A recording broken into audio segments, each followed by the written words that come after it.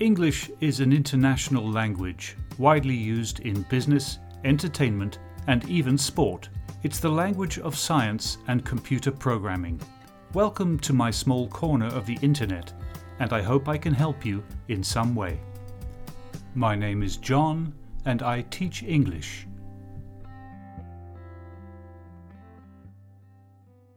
Hello, and welcome back to Think in English.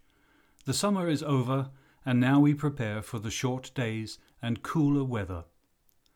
One of the best activities I did during the holidays was attending 2 workshops in Poland run by a language company. They presented a total English immersion week, and the participants were great, all eager to improve their English skills.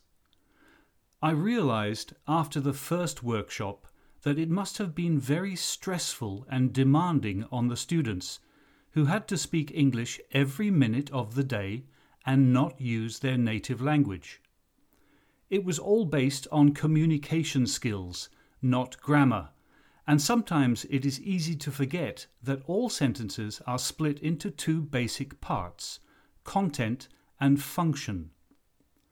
Content words are those that carry information from the speaker to the listener, including things like location, time, nouns, verbs, adjectives, and adverbs. Function words are what we use to make a sentence grammatically correct, including the small words like to, for, am, if, when, and so on. Consider the following sentence. Can you sell my car? I am moving to England. The content words are sell, car, moving, England. The function words are can, you, my, I, am, to. I'll repeat the sentence. Can you sell my car? I am moving to England. So let's play a game where you have to send a message to someone. Each word costs 10 coins, and you only have 50 coins to spend. Which words would you use in this sentence to explain what you wanted that person to do? I am on holiday for 2 weeks. Please feed my dog. I am on holiday for 2 weeks. Please feed my dog. I guess the content words would be holiday, 2 weeks, feed, dog. It's not very polite, but the meaning is quite clear. Holiday 2 weeks, feed dog. Content words and function words allow us to change the sound of the sentence, and that is why English can rise and fall with stress on the content words and no stress on the function words. That is why some say the English people swallow words.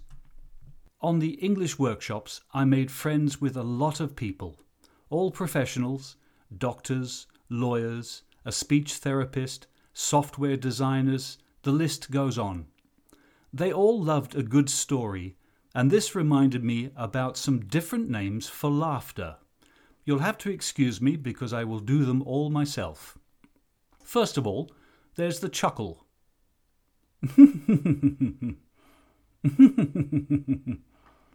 there's the giggle.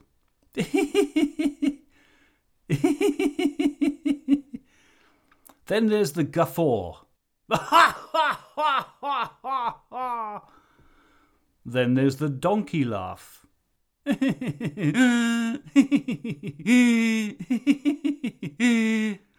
And then finally the snort or the piggy laugh.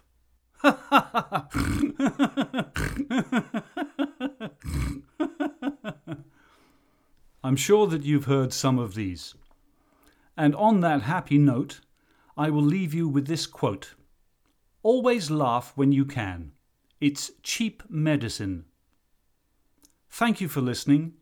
Please send any comments, requests or questions to the Facebook page @Kottke English.